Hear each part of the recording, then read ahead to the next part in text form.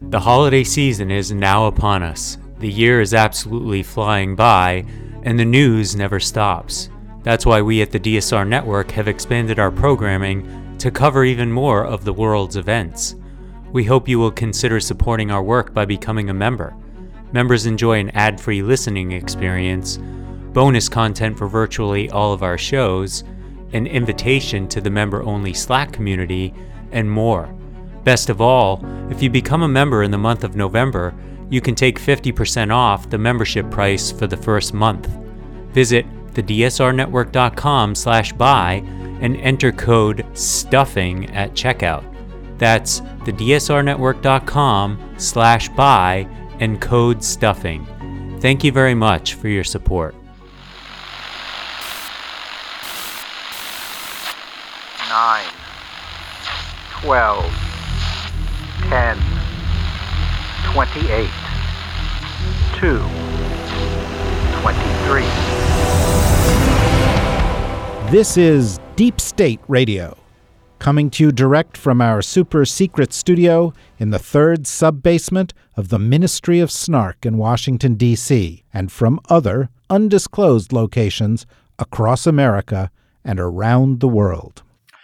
Hello, it's that time of the week for We're All Gonna Die Radio. Cue the sounds of screams and horror. We should have some opening sound effects to go with that.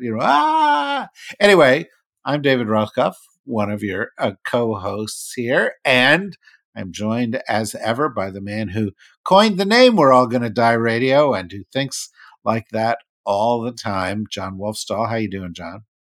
Happy as always, David. Happy as always. I understand why you're not happy, given what you study for a living.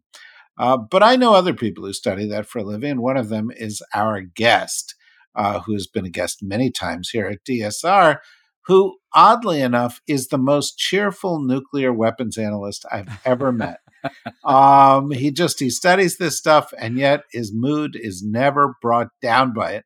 Joe Cirincione is a national security analyst and author with over 40 years of experience, has been a congressional staffer, program director, philanthropist, and advisor to the State Department, and 3 presidential campaigns. And you can find him at his Substack, Strategy and History. How you doing, Joe?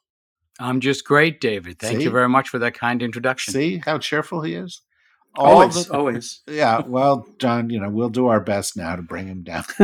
That's what we do, David. I promised my wife that I was never going to die, so I'm the living contradiction of your show. This may be the wrong program for you, Joe. Yeah, probably is.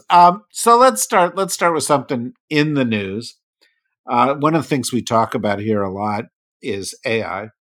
One of the things the people in the defense sector like to talk about is AI or extinction events and how AI is just going to realize human beings are the problem and eliminate all of us. But as is always the case, the more likely toll that something like AI may take is not the extinction event. It's its application to other things. We've talked about its application to nuclear war a little bit, but we have not talked about its application to conventional war.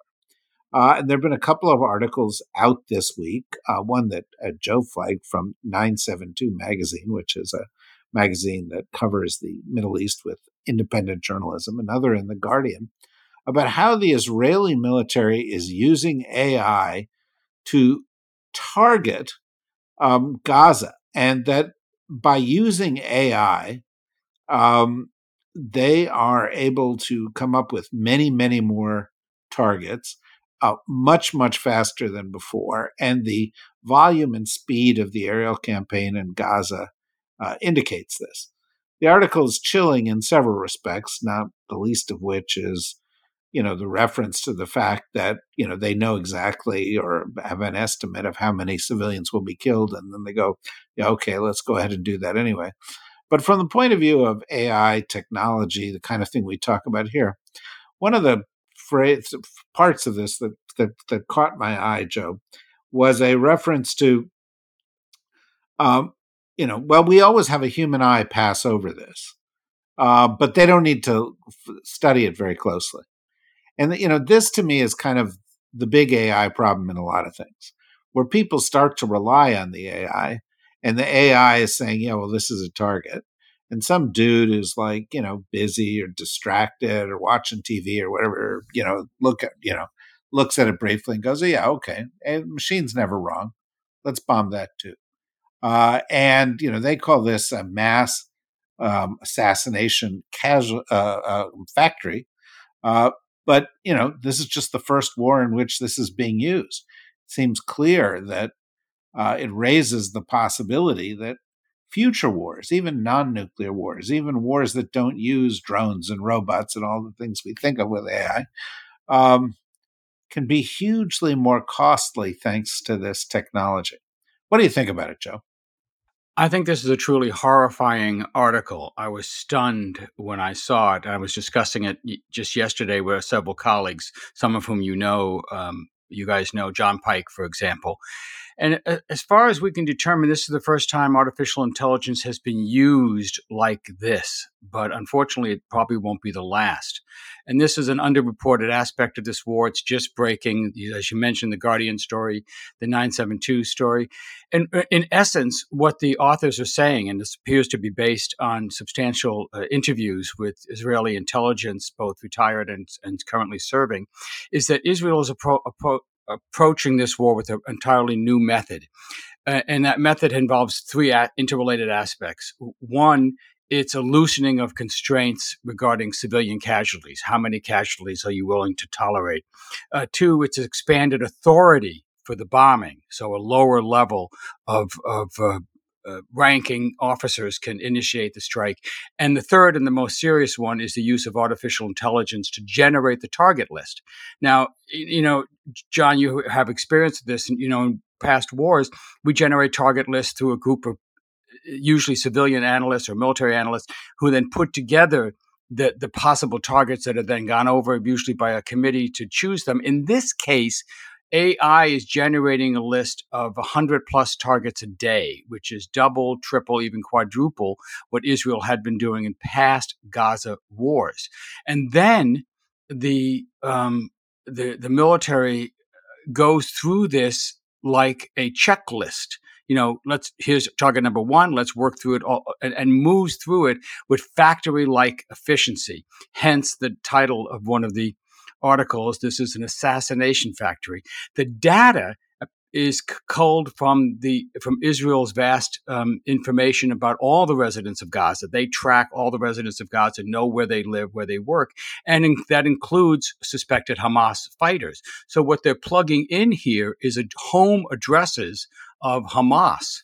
So when they say that Hamas is embedded in the civilian infrastructure of Gaza or is hiding behind civilians, part of what that means is that their Hamas fighters are living with their families.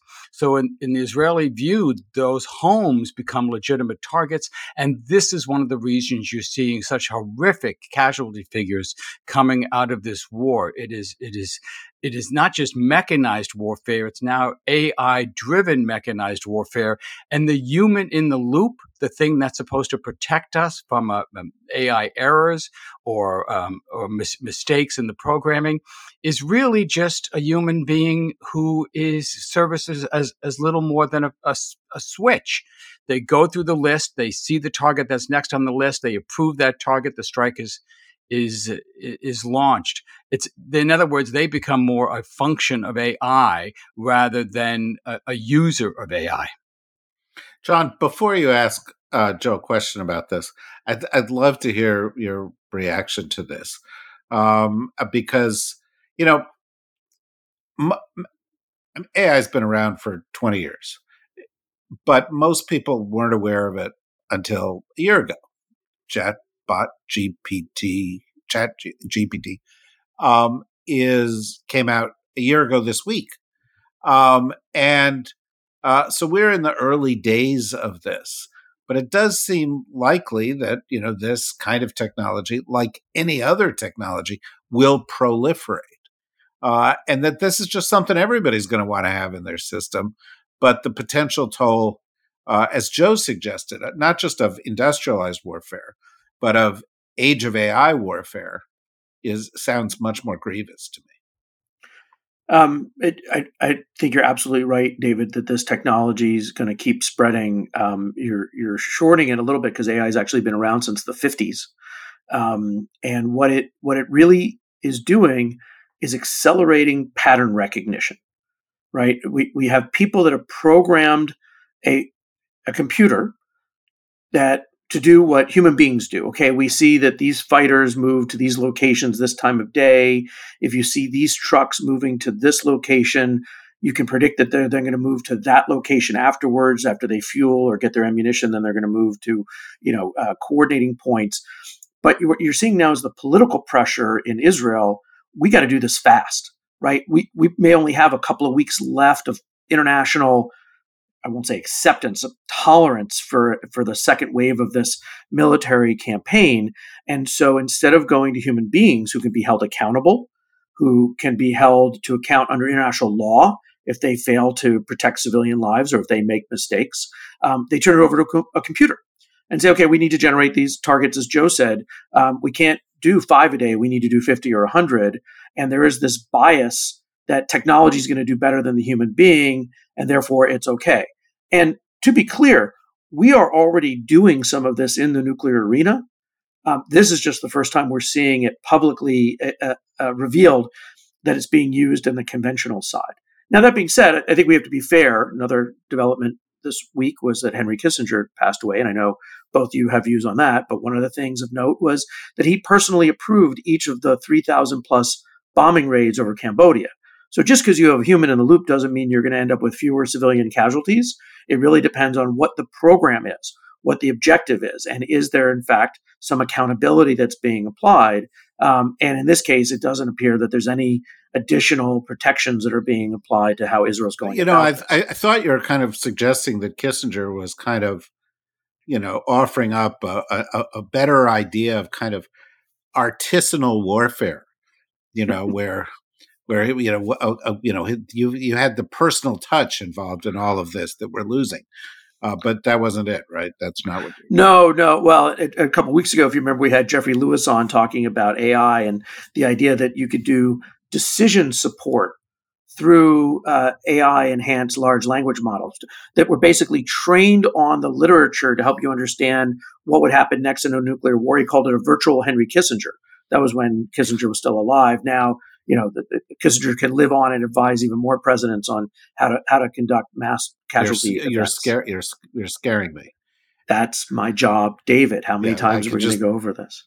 Yeah, no. One of the interesting aspects of this is whether, as Israel renews its offensive in Gaza, and now intending to spread to the southern part of Gaza, whether Israel will change any of this. We probably both heard Secretary of State Anthony Blinken yesterday in Israel saying that Israel had agreed to a plan to reduce civilian casualties. Well, is that going to be operationalized in stopping this practice of stopping AI-generated targets? Is there going to be more selectivity?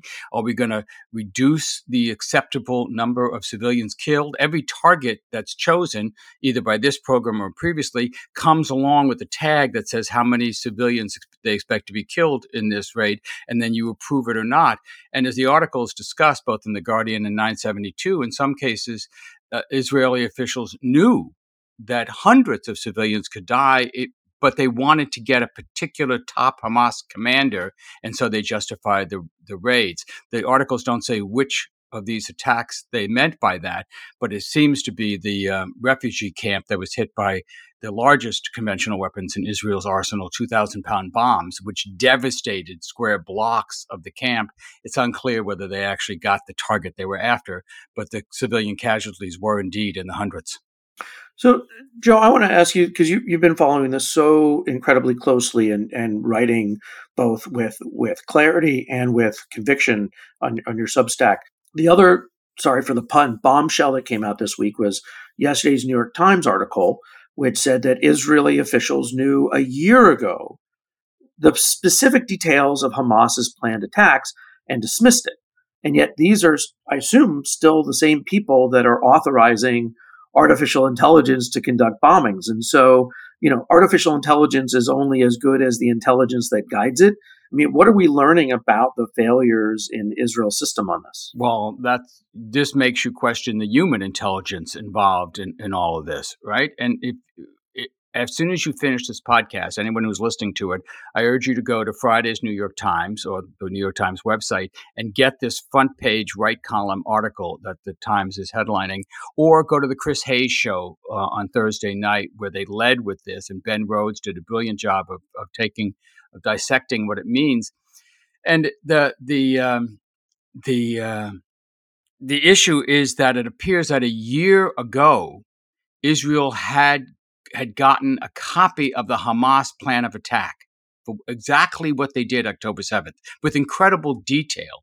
Not some general, bin Laden intends to attack America, the kind of security briefing that George W. Bush got in August of 2001, a month before the September 11th attack. No, this was detailed with targets, with the number of troops that would be allocated, with the details of using drones to knock out the communication towers, the use of paragliders to come in, use of bulldozers, everything that they actually did was in this article. It's stunning.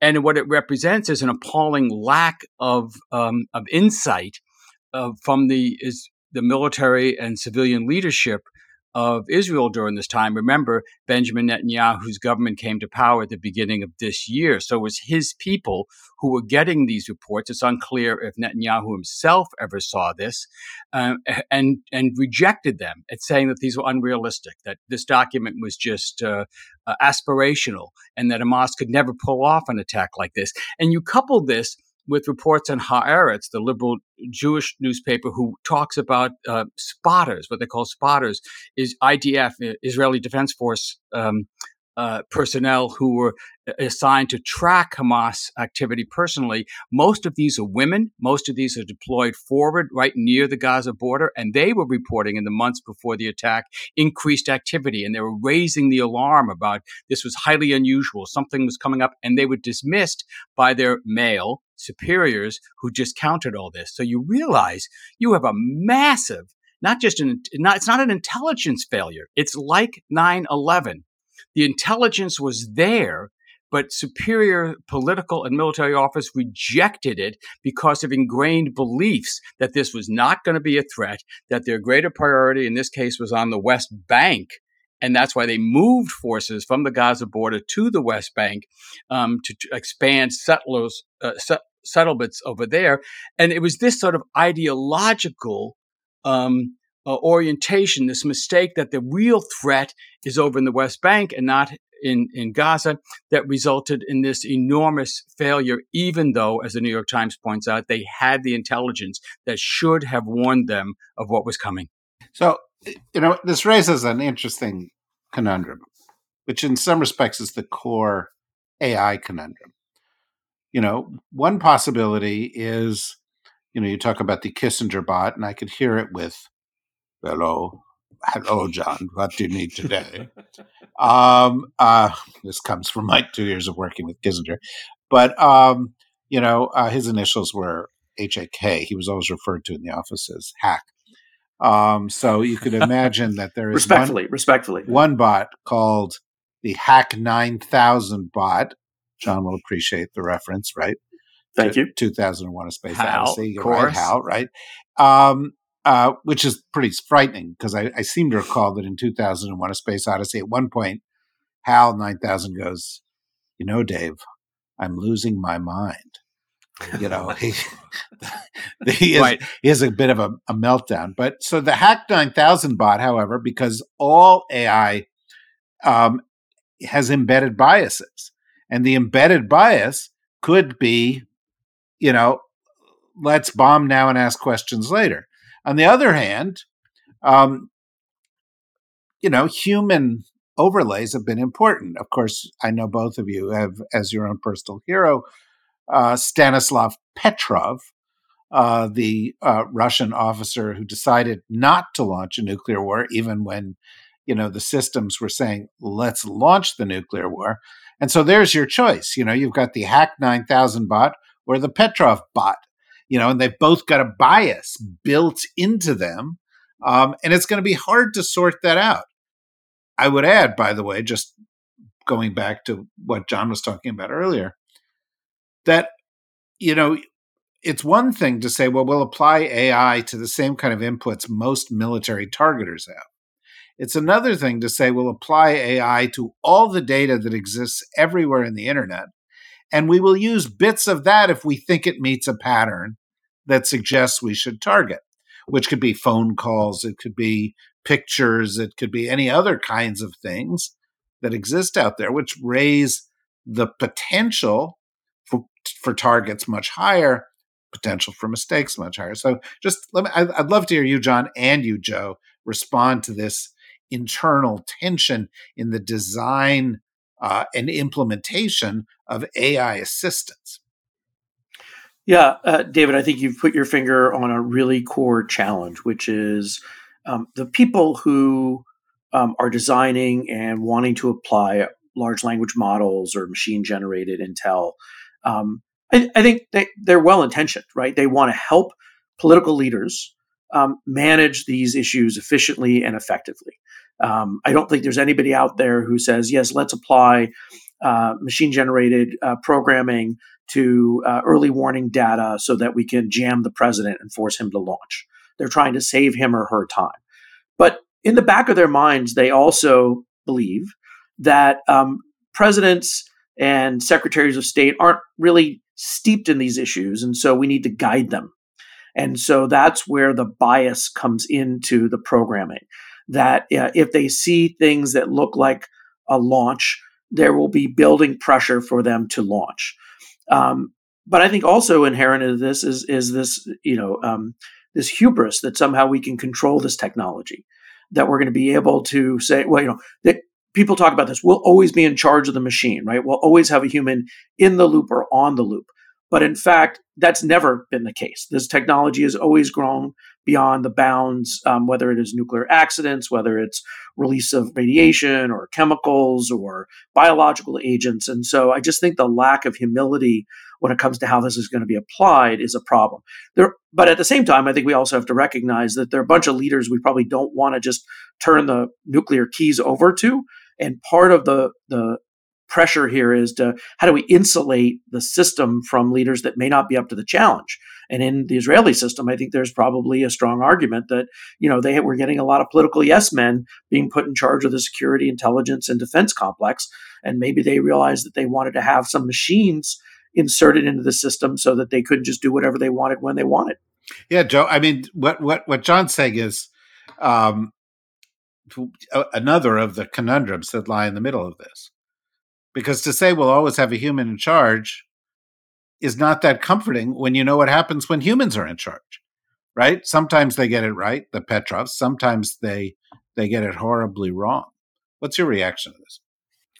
Well, with all due respect to your service with Henry Kissinger, when Henry Kissinger was making the decisions he made in Cambodia, in Laos, in Vietnam, in East Timor, in Bangladesh, there was no AI involved. Yeah, and by the way, I just want to point out that I was in junior high, so let's. I understand you joined up with Kissinger much later in his consulting business. I understand that, but that's I'm struck by just how many people Henry Kissinger's decisions have killed. I mean, it's in the millions as a result of the policies he authorized and promulgated, and as John, as you said, the individual targets that he approved in his escalation of the Vietnam War by the illegal strikes in Cambodia. No, he was the human.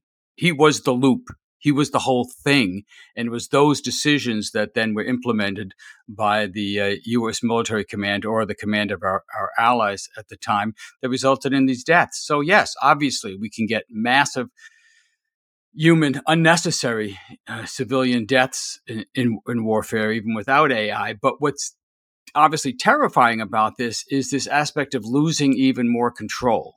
That the fear, and what you hear in many of the discussions, is the fear that we're moving towards autonomous kill vehicles. We're moving towards autonomous weapons that are programmed and are then out of human control as they go and conduct their mission. So, ballistic missiles are autonomous weapons. Once you launch them, you don't have control over them anymore. You can't destroy them in flight. There is no destruct button. They're programmed to hit a target. Once you launch them, they're going to hit that target. But what we're talking about here is applying that same sort of technology to a smarter drone that's programmed to hit a kind of target and is authorized to go seek out those kinds of targets and make decisions on when they're in flight, whether they're going to hit those or not. And now with Israel, you see this at a whole other level. And this, I can't stress this enough.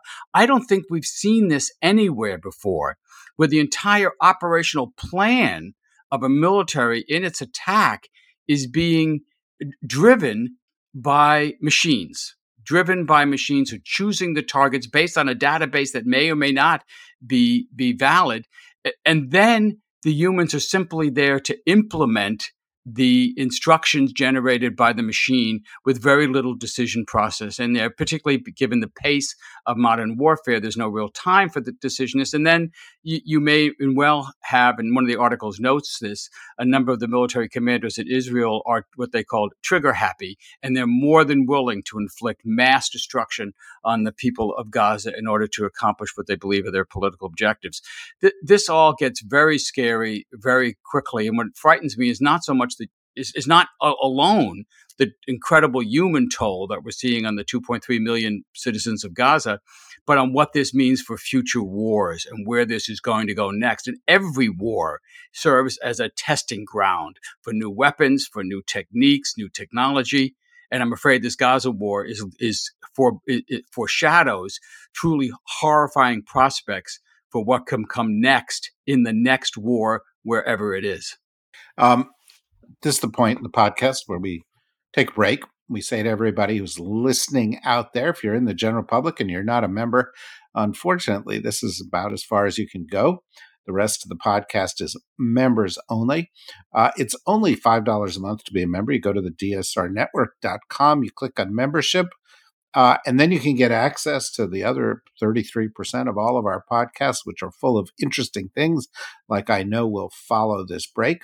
And it helps us to do what we do, which is try to provide in-depth expert views on issues that are absolutely critical, views you can't get somewhere else.